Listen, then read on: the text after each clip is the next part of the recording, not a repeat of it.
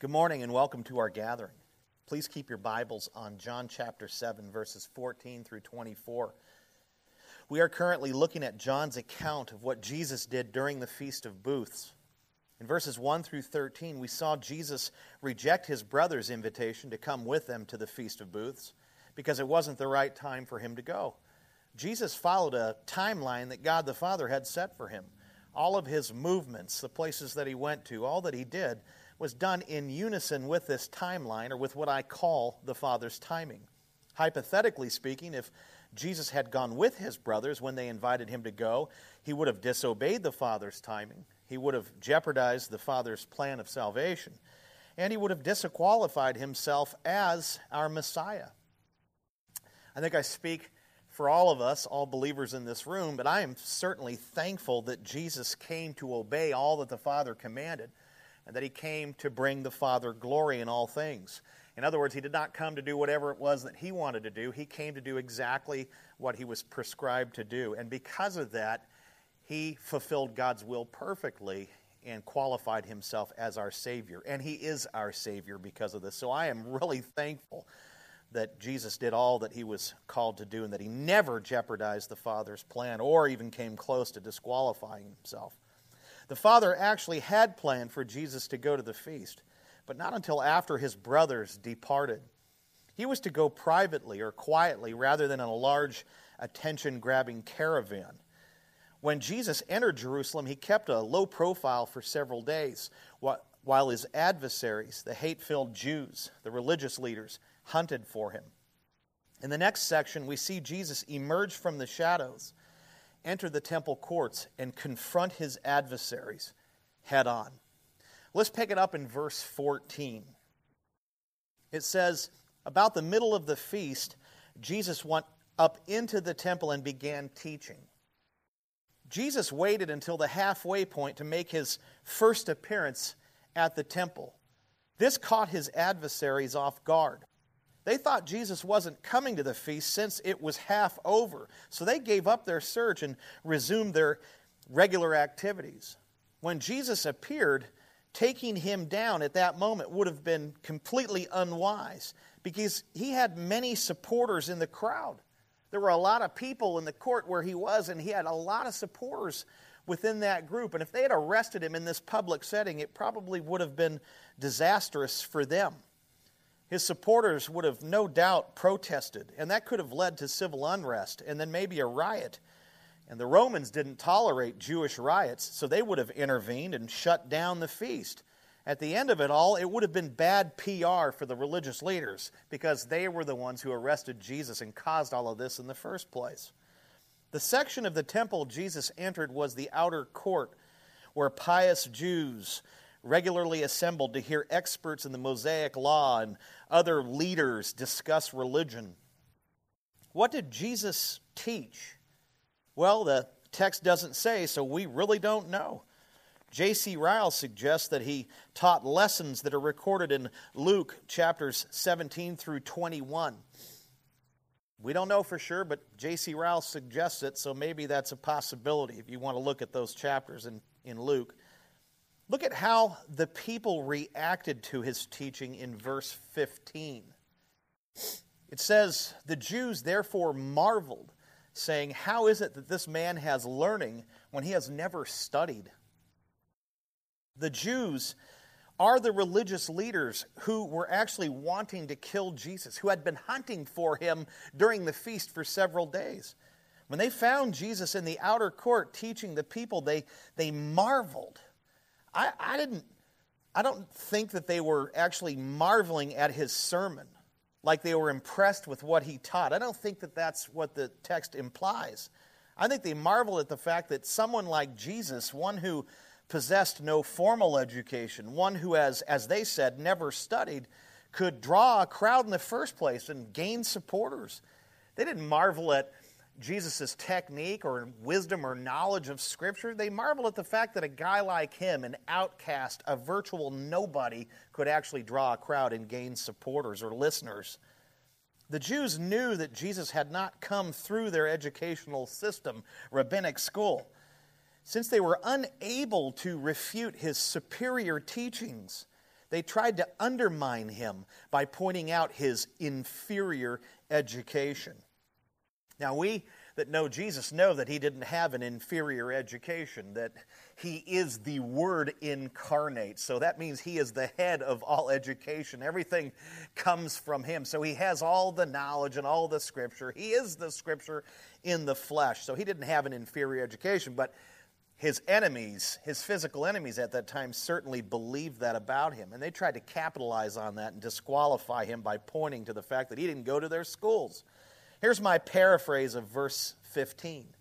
This is what the religious leaders were actually thinking and probably saying something like this. How can this man know anything about theology, let alone properly teach it, when he has not studied at our schools? Their primary point is pretty simple. It's that what they were thinking and what they were saying and trying to convey to people is that this man, referring to Jesus, this man, because that's exactly what they called him, this man isn't worth listening to. Now look at how Jesus responds to them in verses 16 through 17. It says, "So Jesus answered them, 'My teaching is not mine, but his who sent me. If anyone's will is to do God's will, he will know whether the teaching is from God or whether I am speaking on my own authority.'" Jesus basically said, my teaching is from the one who sent me. When you reject or question my teaching, you are essentially rejecting or questioning the one who gave it to me and the one who sent me. Now we must remember that God the Father is the architect of the plan of salvation. He designed the whole plan, front to back. And Jesus illustrates this truth beautifully in verses 1 through 36 of this chapter, where he points to three things. The Father's timing or timeline. That's what we looked at last week, verses 1 through 13. And the Father's message. That's the text that we're in today, verses 14 through 24. And then also the third thing, and the Father's Messiah, verses 25 through 36. So it's God who created this plan of salvation, who was the architect and designer. And he is essentially the one who came up with the timeline, the message, as well as he is the one who appointed and sent the Messiah, his Son. It's incredible to think that God the Father authored the gospel and actually gave it to his Son to proclaim. When we hear the gospel, we are not just hearing a preacher or even the words of Jesus. We are hearing the Father himself. When a person rejects the gospel, they are not rejecting the preacher. They are rejecting the true messenger, Jesus, and the true author, God the Father. Now the Jews thought rejecting Jesus had absolutely no impact on them. They thought it was their duty to reject him. They thought it was their responsibility as the leaders of Israel to reject this alleged false Messiah. But in verse 16, Jesus told them that rejecting him is rejecting the Father. Didn't he? My teaching is not mine. It's the Father's. So what I want you to hear and understand is that it is impossible for a person, any person, to know God, to be in relationship with God, apart from Jesus Christ. It is impossible. It is impossible. Not in the Jewish mind, but the mindset that they have is irrelevant. Not in the Islamic mindset, because it's all about Allah. No Jesus in there. Doesn't matter what they think. Doesn't matter what they believe. The truth is that apart from Jesus, there is no relationship with God. Buddha's not going to get you there. Muhammad's not going to. Nobody's going to get you to God but Jesus. Now, Jesus taught this universal truth in many different ways, didn't he? He did it here in our text when he talks about you reject my teaching, you reject the Father. There's one example of how he does it. If you flip forward to John 14:6, you will see Jesus teach the same universal truth that you cannot get to the Father apart from me. You see him do it there as plainly as possible. What did he say? I am the way and the truth and the life. No one comes to the Father except through me. You can't get any plainer than that. That leaves no room for confusion. Jesus made it lucidly clear that the way to God the Father is through God the Son, and really through the work of the Holy Spirit, because if he doesn't do his part, you're not getting anywhere. Jesus also challenged the religious leaders here. There is a challenge in the text.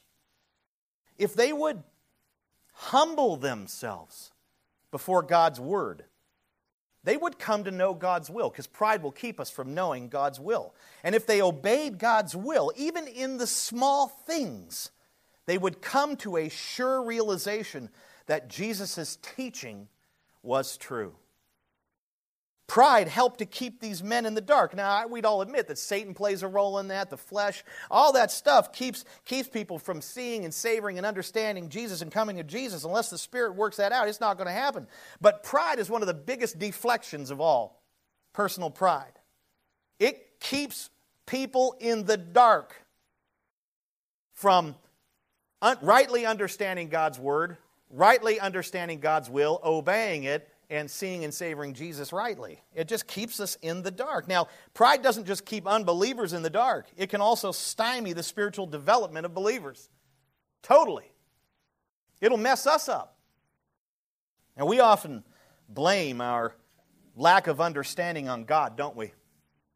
We say things like, well, God has not yet opened my mind to that doctrine or particular view of it, and if and when He does, then I'll believe it.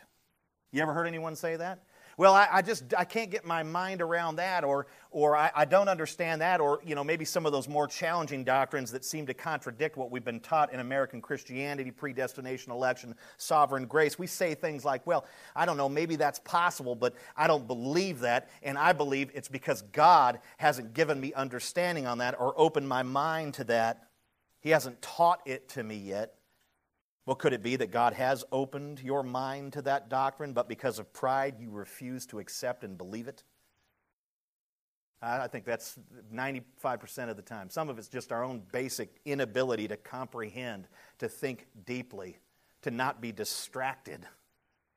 But most of the time, it's because we are blocking the truth and the revelation of God because we don't want to believe it because of pride. Pride can keep us from understanding the truth even when the truth is right before our eyes. And you would think, well, of course that happens with unbelievers.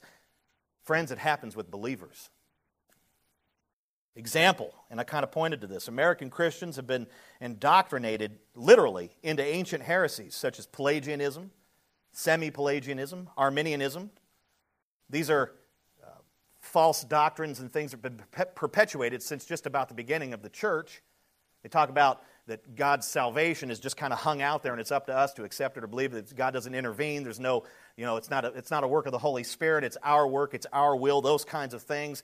When you think about that, you think, yeah, isn't that what the Bible teaches? No, those are heresies that have infiltrated the church. And Christians believe this stuff today. And so they believe that it's all up to us. It's just offered, and it's all up to us. It's not up to God. It's up to us whether we get saved or not. You better use your will to believe or whatever this malarkey is. And guess what? When they actually hear what the Bible teaches about God's sovereignty and salvation, they immediately disagree and then cite passages like John 3:16. I'm like, did you read the context of John 3:16? Verses 1 through 15 and pretty much everything after it. Do you know who Jesus was speaking to? Yeah, man, he was speaking to a guy named Nicorette. Bro, Nicorette's nicotine gum. You mean Nicodemus, right? Yeah, that's what I meant. They don't even know who he was talking to. Yeah, Nicodemus was a guy that he was talking to, right? And guess what? Nicodemus was a Pharisee who believed that he could use his free will to accept or reject the gospel, kind of like you. But in verses 1 through 15, Jesus corrected his theology by saying regeneration is a work of the Holy Spirit, not of the flesh. He annihilated his theology. So guess what, bro? John 3:16 doesn't mean what you think it means. It doesn't mean what you think it means. It doesn't mean that Christ died for every single person and it's up to us to get ourselves saved by believing in Him. Doesn't mean that. Doesn't mean that at all. What it means is that because our total and absolute inability is there, but God is gracious and He sent His Son to die for us, and He calls some people to His Son. That's what it means. People from every tribe and tongue, that's what the word world means there in that context. But you see, soon as people that have been indoctrinated and stuff, soon as you're saying that God chose us and He couldn't do that because that's not fair because He's leaving people out of it. Well, God created all of it. He can do with it what He wants. I may not like the way that tastes, but I ain't God. I got no right to question anything He does. The Apostle Paul said that in, I think, chapter 8 or 9 of Romans. Who are you to question God? Oh, man. It's not up to me. It's up to God what He does. Now, John 3:16 doesn't mean what you think it means. So go back and look at the context and study it. Regeneration isn't the only thing the Holy Spirit does. You know what else He does? He also guides believers into all truth. John 16:13. He is the instructor. He is the teacher. He guides God's people, the people of Jesus, into all truth. In other words, He never ever dangles truth in front of us like a carrot on a string we cannot reach. So the idea of God not revealing that to you, although He's hanging it out in front of you, but He doesn't give you the ability to possess the truth, that's ridiculous. The Holy Spirit didn't come to dangle truth in front of us. He came to lead us into all truth. Bottom line, if we fail to understand truth, any truth, it's because of us, not because of God. It's our fault. It could be pride, right? It could be pride that's blocking. It's not a matter of I can't understand it. It's a matter of I don't want to accept that truth because it doesn't jive with me. It doesn't line up with what I've been taught my whole life or with what I think it should be. Could be a combination of pride and disobedience. This seems to be the religious leaders' trouble here. Because of pride, they disobeyed God's will and were unable to understand the truth about Jesus. But if they humbled themselves and obeyed God's will, the pathway for these men, the pathway to understanding Jesus would be open to them. Obviously, it requires the work of the Holy Spirit as well. Bottom line, Jesus tells them, pride's keeping you from me. J.C. Ryle wrote, humility before God's word and honest obedience to God's will is one way to obtain clear spiritual knowledge. I believe that truth. I believe that. My question is, what is keeping us from understanding truth today? Maybe it's just one particular truth. Is it pride? Kill it. Pride belongs to the flesh, and the things of the flesh should be put to death. Kill pride. Is it disobedience? Begin to obey the truths you do understand, and God will begin to teach you new truth. Oh, my old boss, Rick Countryman, had a great saying. He was more of a topical kind of preacher and would have a subject and then kind of, lay some verses out and talk about it. It wasn't my particular way of teaching. I like to work the verses and have the subjects come out of that, but that's okay. He's a great man of God. I love the man. And there used to be an outcry from people at his church, and probably still is today, and people would say, we want you to teach us deeper truths. We want you to we've heard these things over and over, and we want more meat. We don't want just this surfacey kind of evangelistic stuff or whatever. People would say that to him, and his response to them was great. He said, well, you know what? I'll start doing that when you start obeying the simple things I've been teaching you. Now, it's really not up to him to teach deeper truths. It's the work of the Spirit. But I tell you what, if pride's there, it's going to get in the way of you understanding things. It's going to block you. I'll add another one. It might be pride. It might be disobedience. But you know what? I think this is probably, maybe pride at 90% is too high. Let's jack it down to 75%, and let's put about 20% in there of laziness. Laziness keeps us from understanding, from comprehending the truth. Don't be lazy. Lazy people are gullible people. They'll believe just about anything. Because of this, what happens? They believe just about anything. Anything a preacher will tell them, they believe it. I trust Fred over there, and I like his teaching, so whatever he's telling me, I know is absolute truth, because somehow he read a verse, and it's all good. They never test anything. They just keep swallowing it, chewing it up, and eating it. They're lazy. They don't put in any work. And you know what happens? Because they're actually not understanding the truth, because they're lazy, they're not checking it, they're being taught falsely or whatever. But here's the bottom line. It results in disobedience. They end up disobeying the will of God because they're being taught falsely. False teaching leads to disobedience. And all of it results in stagnation. Be a Berean, one who diligently compares what he or she is taught with Scripture. Acts 17:11. The Bereans were more noble than their Jewish brothers. And when they heard the Apostle Paul proclaim the gospel, they were like, that sounds really good, but we're going to go check it for ourselves to make sure. And they went and looked at the word themselves and came back and said, dude, you're on it, bro. Don't just swallow up everything I teach you. Oh, it's flattering, but it's dangerous. I can make mistakes. You check the word. You become a Berean. You do the research too. You make sure that what I'm teaching is coming directly from the Word and that it aligns with a couple of thousand years of Christian orthodoxy and sound doctrine. Be that kind of person. Don't be lazy. And I'll tell you what, if you become a Berean and you check stuff, just check it once in a while. It'll help to guard you against false teaching, which leads to disobedience and stagnation, right? Verse 18. Jesus continues, the one who speaks on his own authority seeks his own glory, but the one who seeks the glory of him who sent him is true, and in him there is no falsehood. Jesus tells the religious leaders how to distinguish a false teacher from a true teacher. The false teacher is one who speaks on his own authority and who seeks his own glory. I can think of half a dozen pastors in this church that are all about their own glory. Pictures of them all over the church. It's shameful. False teacher is one who speaks on his own authority, like you could tell he's not speaking on God's behalf, that he hasn't been sent because he just talks about fleshly, worldly things, like all this favor and all these things that are favorable to man instead of the glory of God and the holiness of God and these sorts of things. They're everywhere. These guys are everywhere, but that's how you can tell that they speak on their own authority, and guess what? Ultimately, they end up pointing to themselves. Every story they tell and every illustration they give is about themselves. Well, I'll tell you, when I was over in Capitola one time, well, I'll tell you, when I was back in Kentucky, I'll tell you, when I was, all they ever do is point to them. When I was a college football star, I've heard that one in town. Glory, glory, glory, glory, glory. I'll tell you what, back in that day, in Jesus' day, Israel had many, many, many men rise to power. Many men. They would preach nationalism, right? They would gather great crowds and great supporters, and then many of them would attempt to lead rebellions against the nation's adversaries, like against Rome. The one thing that characterized them all was self-glory. Every one of them boasted about their own greatness, or they boasted about the greatness of their cause.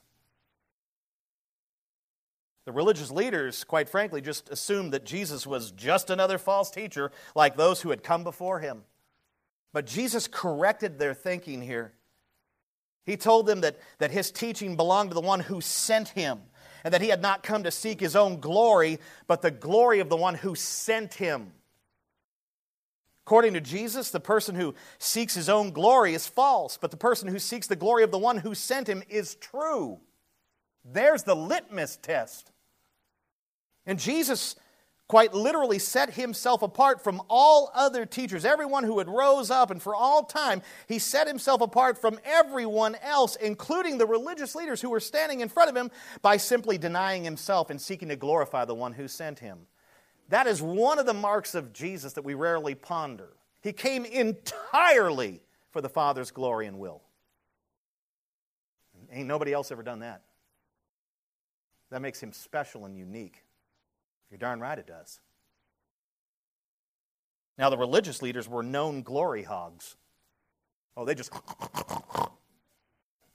rooting in it. Glory. Oh, they just hogged it up. Splashing around in it. Glory, glory, glory. Let me give you some examples of what they did. They literally, when they went to make their offerings at the temple. Now, at the temple, they had these things that looked like a trumpet. You had the offering box, and you had this bronze kind of funnel-shaped trumpet thing, like when you change your oil on your car. Remember them long funnels? They had one, but it was metal. And people would take their offerings, and they would put it in the big mouth of that, kind of like a trombone, and it would slide down in that. You know what the religious leaders did? They would come up and take their coins and throw them into that to make a bunch of noise, so everyone would go, oh, wow, look, the religious leaders are making their offerings. And listen, mine's never made that sound and went ga-ga-ga-ga-ga-ga-ga with all those coins down there. These guys are really special. They literally, deliberately slung their money into it to get attention, so people would know they're giving. Glory. hog. That's not the only thing they did. You can read about that in Matthew 6, too. Jesus says, don't make your offering by trumpets. That's what he's referring to. They prayed on the street corners to get attention and praise for their piety. Jesus said, you know what, you guys, he taught his apostles, you don't do that. You pray in privacy. Don't pray out there like the hypocrites on the corners trying to get attention. Matthew 6:5. These religious leaders were glory hogs. They modified the things they wore. They made their tassels and the little things they wore, the little things. They made them longer than other people or whatever. They just made them longer so they would swing a certain way and all that and get, flashy, kind of like a lure when you're trying to catch fish. They put things on them that would get attention. They're phylacteries, these big boxes. It's weird to wear a box on your head, not a cheese head. Go Green Bay, not really. But, right? But they would wear like a thing, it almost was like a Kleenex box on the front where it had a slot, and they would put like little Torah and scrolls and stuff in there. They would wear these things on there. It's called a phylactery. And some of them wear really big ones. Like you have a big pylon on your head. Like there's no missing that guy at the party. Well, his phylactery is bigger than mine, so obviously he's really got it together. I don't think I intended that to sound the way that it just sounded. That's not good. But they would literally increase the size and length of the tassels, increase the size of the phylactery. They would modify their priestly uniforms to make themselves look more holy. Matthew 23:5. You know what they did when they went into the synagogues? They took the best seats every time. The seats that had the highest level of visibility in the room, where everyone could see them. They sat in those best seats every time. Matthew 23:6. If they were in the marketplace or anywhere else and someone would come up and say, hey, how you doing? They would say, don't address me that way. Call me rabbi, meaning high teacher. They wanted to be called rabbi and acknowledged as rabbi in the marketplaces, 23:7 of Matthew. They received glory from one another and did not seek to glorify the God whom they claim to serve and worship. You can read about that back in John chapter 5:44. Glory hogs all the way through. J.C. Ryle, again, on this jacked me up. A self-exalting spirit in pastors is entirely opposed to the mind of Christ. Entirely opposed. And he says this, the pastor... Here you go. Here's your test. Test me. Test me always. The pastor, truly called of God, will be deeply sensible of his master's majesty and his own infirmity, and will seek in himself nothing but unworthiness. That should be. He hit the nail on the head. I'll tell you what. You're familiar with the Apostle Paul. He set the example for men in my position, for pastors. The keynote that runs through all of his epistles is personal humility and zeal for Christ's glory. Listen to some of the things that he wrote. I am less than the least of all the saints. I am the lowest Christian of all. Ephesians 3:8.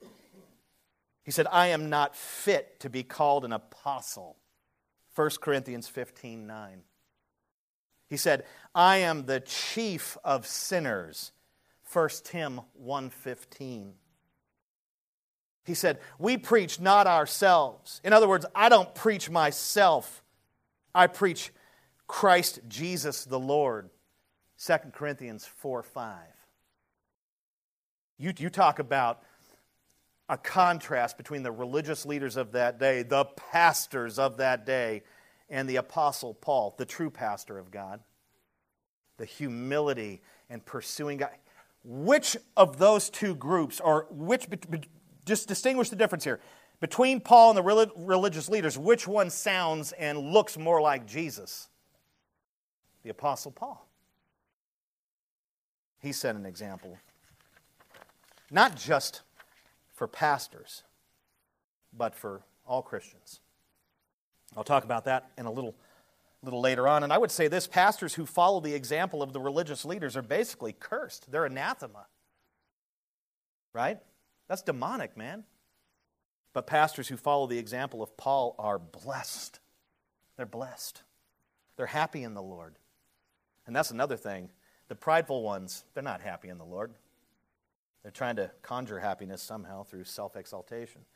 In the next 6 verses, Jesus exposes the religious leaders' hypocrisy and warns them against making hasty judgments.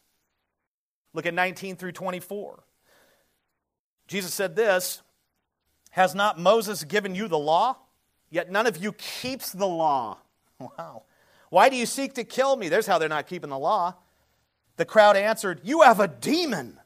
Who is seeking to kill you?" Jesus answered them, "I did one work, and you all marvel at it. Moses gave you circumcision," parenthetical statement, "not that it comes from Moses, but from the fathers. And you circumcise a man on the Sabbath. If on the Sabbath a man receives circumcision, so that the law of Moses may not be broken, are you angry with me because on the Sabbath I made a man's whole body well? Do not judge by appearances, but judge with right judgment." What a correction. The religious leaders were ready to condemn Jesus as a sinner against the law of Moses because he had done a miracle on the Sabbath. John chapter 5, the entire chapter. The religious leaders forgot in their blind hatred that the fourth commandment was not meant to prevent works of mercy on the Sabbath. The work Jesus performed, the healing of the crippled man at the pool of Bethesda, was not in any way forbidden by the law of Moses. It was lawful for Jesus to heal that man. The religious leaders not only got this wrong, but they also violated one of the most important commandments when they sought to kill Jesus. Commandment 6, "Thou shalt not kill. Thou shalt not murder." Hypocrites! When Jesus revealed their hypocrisy, this is crazy. When Jesus exposed their hypocrisy right here, the fact that they were the ones who actually violated Mosaic law, they called him demon-possessed. You know, people don't like to be called out on their sin, do they? Well, you know, you should really watch it and stop doing that. "You got a demon!" "I think you're the one with the demon, bro." Oh, they called him demon-possessed. That's blasphemy. This is Jesus. Now, they'd said it to him another time. They thought he was from Beelzebub, chief of demons. The religious leaders, again, too, there's more hypocrisy here. The religious leaders also made an exception to the rule, but they were unwilling to apply it to Jesus. Male babies were to be circumcised 8 days after they were born. If the 8th day landed on the Sabbath, they would go ahead, they'd make an exception. You're not supposed to do any work on the Sabbath, right? But you know, if the baby was born, a male baby was born, and that 8th day was on the Sabbath, we're going to have to go ahead and make an exception there and go ahead and circumcise that baby. That's what they did. In doing this, they were admitting that some works on the Sabbath are necessary and justifiable. Amen? But when Jesus performed a healing work on the Sabbath, which was much more necessary and justifiable, they blew a gasket. This shows that the religious leaders were prone, totally capable, and always doing it, of making hasty judgments based on appearances. They saw a single act. They saw Jesus do one thing on the Sabbath, which was totally permissible, but they didn't believe that. They see him do one single act, they rush to judgment, and then they assume Jesus was a Sabbath-breaking sinner while remaining completely unaware of their own violations of the law and hypocrisy. You see how dangerous pride is? Pride changes the focus. It gives you the ability to see everyone else's sin, but not your own. And Jesus was no sinner. It was as if Jesus had said to them, "Is it just and fair to be angry with me because I have done a far greater work to a man on the Sabbath than the work of circumcision? I have not wounded his body by circumcision, but made him perfectly whole.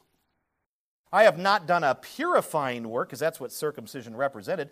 "I have not done a purifying work to one particular part of him, but have restored his whole body to health and strength." At the end of verse 24, Jesus told the religious leaders not to judge by appearances, but with right judgment. Right judgment is judgment that is based on Scripture and actual facts. It requires analysis.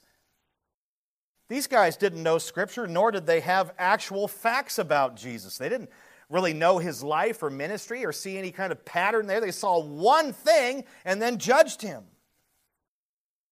It was they see him do one thing, and in their ignorance, they assume he was in error and then immediately rush to judgment.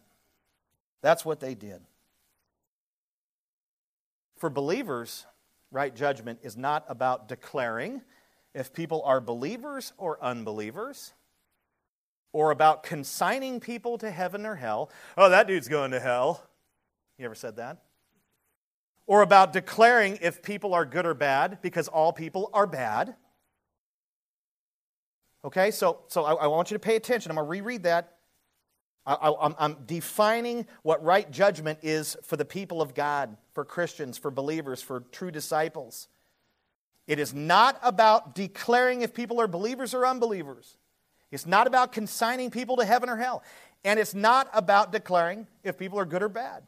Here is what right judgment means for the people of God. It is about assessment and figuring out how to minister to people effectively. It is about knowing Scripture and studying a person's life, not so you can render a judgment, but so that you can figure out how to properly care for that person.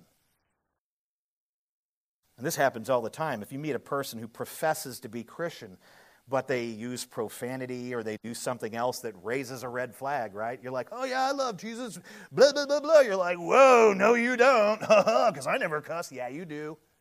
You stubbed your toe last night. I sensed it. You said a lot of stuff. You got mad at your dog. Now, if you meet a person who professes to be Christian, but maybe I'm just giving you examples, maybe they use some profanity or something. I'm not saying it's right. I'm not saying it's good. I'm just saying they use some profanity. They do something else that causes, the flag to go up. Here's the warning. Do not automatically assume they are a false convert or unbeliever. Don't do that. And that's what you do. Yeah, he said he loves Jesus, but I heard him say some things, and I don't think he does. You're going to take the time to find out and to help minister to him? No, I just would rather call him what he is and then walk away. Oh, okay, yeah, that's the Christian way. All right, praise God. Go be with the religious leaders in the temple. I'm pointing at myself. That's what I do. I'm pointing at all of us. The thumb is at you, the finger is at me. No, that's not right judgment. Get to know the person if you have the opportunity to. Earn the right to speak truth into their life. And if they profess Christ and some of those patterns are there, that happens. But you know what? It's your job to make disciples in all nations. Right there where you're at. So what does that mean? You get to know them, you analyze them to see if there's other patterns there or if that's a habitual pattern.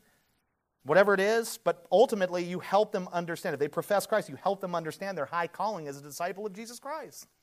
Help them understand that. That's discipleship. After some time, if you really sense that they have not been converted, don't label them, evangelize them. Whoa, what a thought. Don't be like Pilate and wash your hands. I'm done with him, unless he doesn't want anything to do with you anymore. And J.C. Ryle makes the opposite point, which I think is brilliant. He says, we are often too ready to be deceived by an appearance of good. We are in danger of rating some men as very good Christians because of a little outward profession of religion and a decent Sunday formality, because in short they talk the language of Canaan, I think that's the Christian lingo, I don't know, and wear the garb of pilgrims. I have no idea what that means, but maybe it just they look and sound like a Christian, I think is what he's saying. He says, we forget that all is not good that appears good, even as all is not gold that glitters. And he says this, and that daily practice, choice, tastes, habits, conduct, private character are the true evidence of what a man is. In other words, you've got to spend time with them to figure out. Don't be like the religious leaders and see Jesus do one thing, rush to judgment, apply the label, condemn as a sinner. Well, we already know that people are sinners, but you know what I'm saying. Don't assume they're a believer or not a believer, they're going to heaven or hell or any of that. It's not up to you to determine where they go. All you're to do is proclaim the gospel always. And don't be duped by some out there. Because there are some out there that, they do one or two things, and all of a sudden we label them as Christian brother, and we invite them in everything. Next thing you know, they turn the whole fellowship on its ear. Be careful. Be wise. Have you ever drawn a conclusion about a person based on minimal information and then applied the label? You ever done that? I have. And guess what? Jesus just told us here in this text not to do that. That's not right judgment. As believers, we are to judge with right judgment. We are to gather information from Scripture and from a person's life and then figure out how to best minister to them. Does the person need discipleship? Does the person need more evangelism? Does the person need a combination of both? I'll tell you what the person needs, because all people need it: the gospel. Just keep preaching the gospel to the saved and to the lost. And then pray for God to do His work, because His word never returns void. Don't be quick to judge and put the label on somebody. Love them and care for them. I'd say, don't be quick to judge and label people. Be quick to share the truth in love. That is the heart of Christ. Closing. All right, buckle your seatbelt. Everything else was a teaser. Better get a drink. This is clear bourbon. It's not, it's water. All right. There are several important truths here that we could focus on as we wrap up, right? Humility before God's word and obedience to God's will is a way to obtain spiritual knowledge. That's a pretty important truth. We could talk about judging with right judgment. We just talked about that. We could talk about that some more. That's pretty big. These are important truths. There's other things here we could talk about. I'd like to focus on pride and a self-exalting spirit. Pastors aren't the only ones in the church who need to watch out for pride and a self-exalting spirit. I'll be the first to admit we should be the first ones concerned with it, but we're not the only ones. Every believer needs to watch out for these things. Here are some of the warning signs that you are prideful and have a self-exalting spirit. Are we quick to downplay our sinful behavior? You know, you realize something's going on with you, or somebody makes that evident to you, and you are the best spin master ever. You ought to be a political pundit. You can spin that around and make them own your sin. That's how good you are at it. Actually, it's your fault. It is. I need to repent. You didn't do anything wrong. Yeah, I did. I shouldn't have came to him. Are you quick to downplay your sinful behavior? That shows that you have pride. There's an unwillingness there to admit your mistakes. That's all pride. Are we quick to deflect and shift the blame when confronted? That's part of downplaying your sinful behavior. Do you spin it on someone else? How many times have you actually confronted somebody in love, and the next thing you know, they're talking about all the things you did, like from 1974 to 1992. Okay, it's like 20 years ago. Have you ever had to say to somebody, yeah, but hold on a second. I get where you're coming from, but we're not talking about me right now. We're talking about you. You ever had to say that? That's imprinted on a pastor. Pastors have to say that regularly. We're not talking about your friend. We're not talking about that teacher. We're not talking about your spouse. We're talking about you right now. So quit deflecting. If you're a deflector, you're prideful. Are we unwilling to accept responsibility for our sinful behavior? Now, it's not just about downplaying it and making it seem like we're not so bad, or what we did isn't so great. You know, it's not such a bad thing. There are worse things. Do I have to remind you of Charles Manson? Right? Okay, whatever. You're being stupid and you're prideful. Charles Manson wasn't even as prideful as you're being right now. The unwillingness to accept responsibility for our sinful behavior is rooted in pride. I have such a high view of myself, I am not going to acknowledge and own that behavior, even though I'm perpetuating it. Are we unwilling to apologize for the pain we inflict on others? That's pride. You believe so highly in yourself, you are unwilling to apologize. Somehow, like I said earlier, you spin it to where it's everyone else's fault but yours. That's just pride. Are we unwilling to repent? And when I say repent, I'm not talking about confession. And I think we mess these things up. Confession and repentance are two completely different things. Confession has to do with acknowledging and speaking out your sin before God or to a faithful brother, somebody you trust. Repentance is completely different. Repentance is actually changing your behavioral pattern. If you are quick to confess and you don't actually repent, it's because of pride, because of self-value and self-exaltation that you're unwilling to actually change your behavior. And you know what? There are times where we need to not just confess what we've done, we need to change our behavior. Because you know what? If you're married to somebody, you're dating somebody, or you're in relation with somebody, and you are the biggest confessor in the world, after a while, if you don't actually change your behavior, that person's not going to accept your confessions and your apologies anymore. They're just going to say, he doesn't really care because he believes so much or she believes so much in herself. Confessions will only get you so far. Apologies will only get you so far. We need to become people of repentance. And I get it. Sometimes we don't repent the first or second time we're called out on something. Or the third, or the fourth, or the fifth, or the sixth. Or we leave it for a while, then we come back in December. But we need to be people of repentance.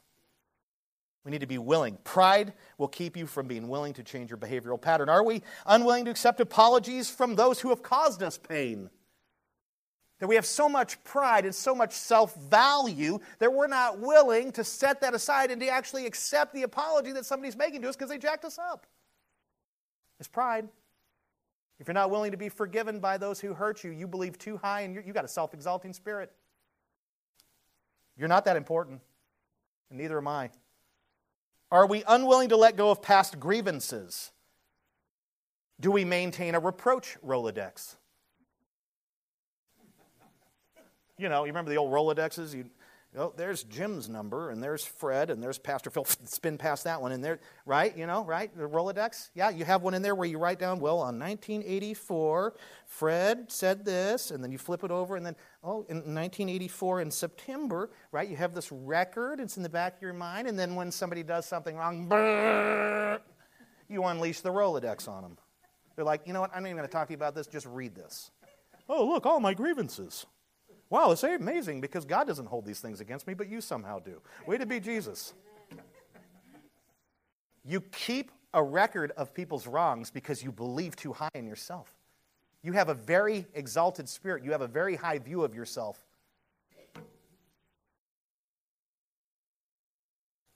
Are we unwilling to accept instruction from others? Right? Spouse, authority figure. I don't really care what he says. I don't really care what she says. You think so highly of yourself that other people's input and instruction is not good enough for you? Are we overly opinionated? Insistent on sharing our views? You know what I'm talking about here? We're so opinionated. We're opinionated to the point where we are absolutely insistent on sharing our views with others, even when it's unwarranted or unasked for. This is why I got off Facebook. I'd share a view, which is pride, and then people would attack it and I'd get all blown out. Facebook's not good for me. And people are insistent on sharing their views, right? That's pride. You think so highly of yourself that your opinion really counts and needs to be verbalized with everyone. And not only that, it needs to be accepted as absolute truth. Okay, that's just pride. Are we stubborn? You know what stubborn is? Insistent on getting our way. Meathead. Head's filled with tri-tip. Cooked to perfection. I'm judging you. Yeah, you're judging me. I hope it's right judgment. I'm generalizing. I'm not looking at you. Now I am. Think about that for a moment. Are we stubborn? Stubbornness is pride. Are you insistent on getting your way? When somebody suggests another way, no.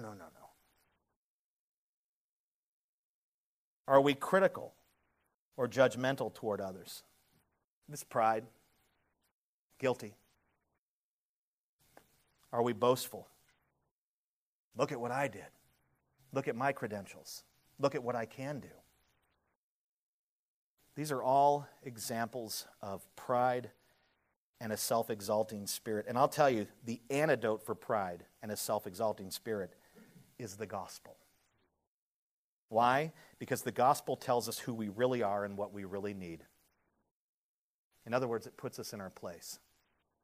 It tells us we are sinners and that we have no intrinsic holiness, no intrinsic righteousness, that we are in no way attractive to God.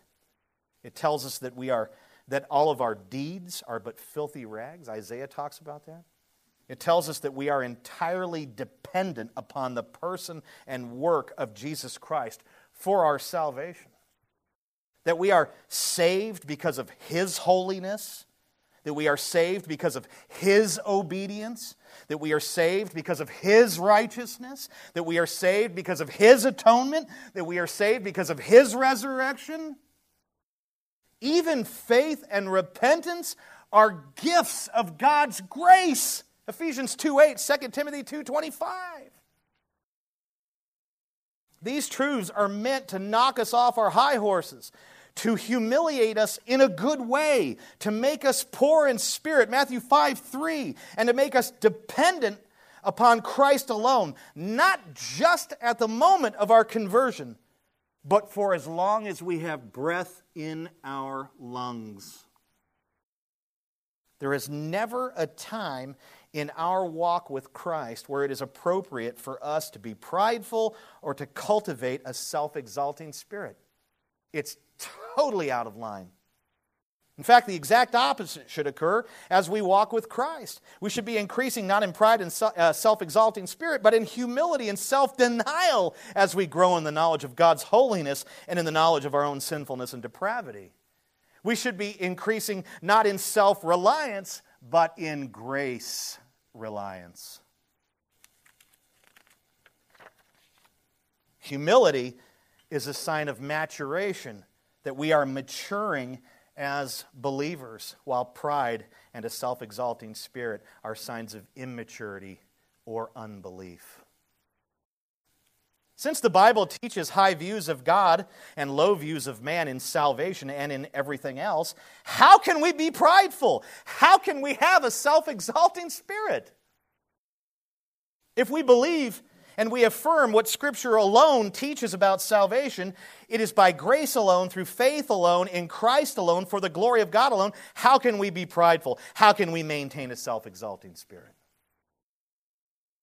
If pride and a self-exalting spirit are evident in our lives, we are living according to the flesh, not according to the Spirit, not according or in accordance with the will of God. As I said earlier, we are to put to death whatever belongs to our flesh. Are we prideful? We better put our pride to death before it puts us to death. Do we have a self-exalting spirit? Confess that. Repent. Be filled with the Holy Spirit. Put on the new self, which is in the likeness of God. Amen.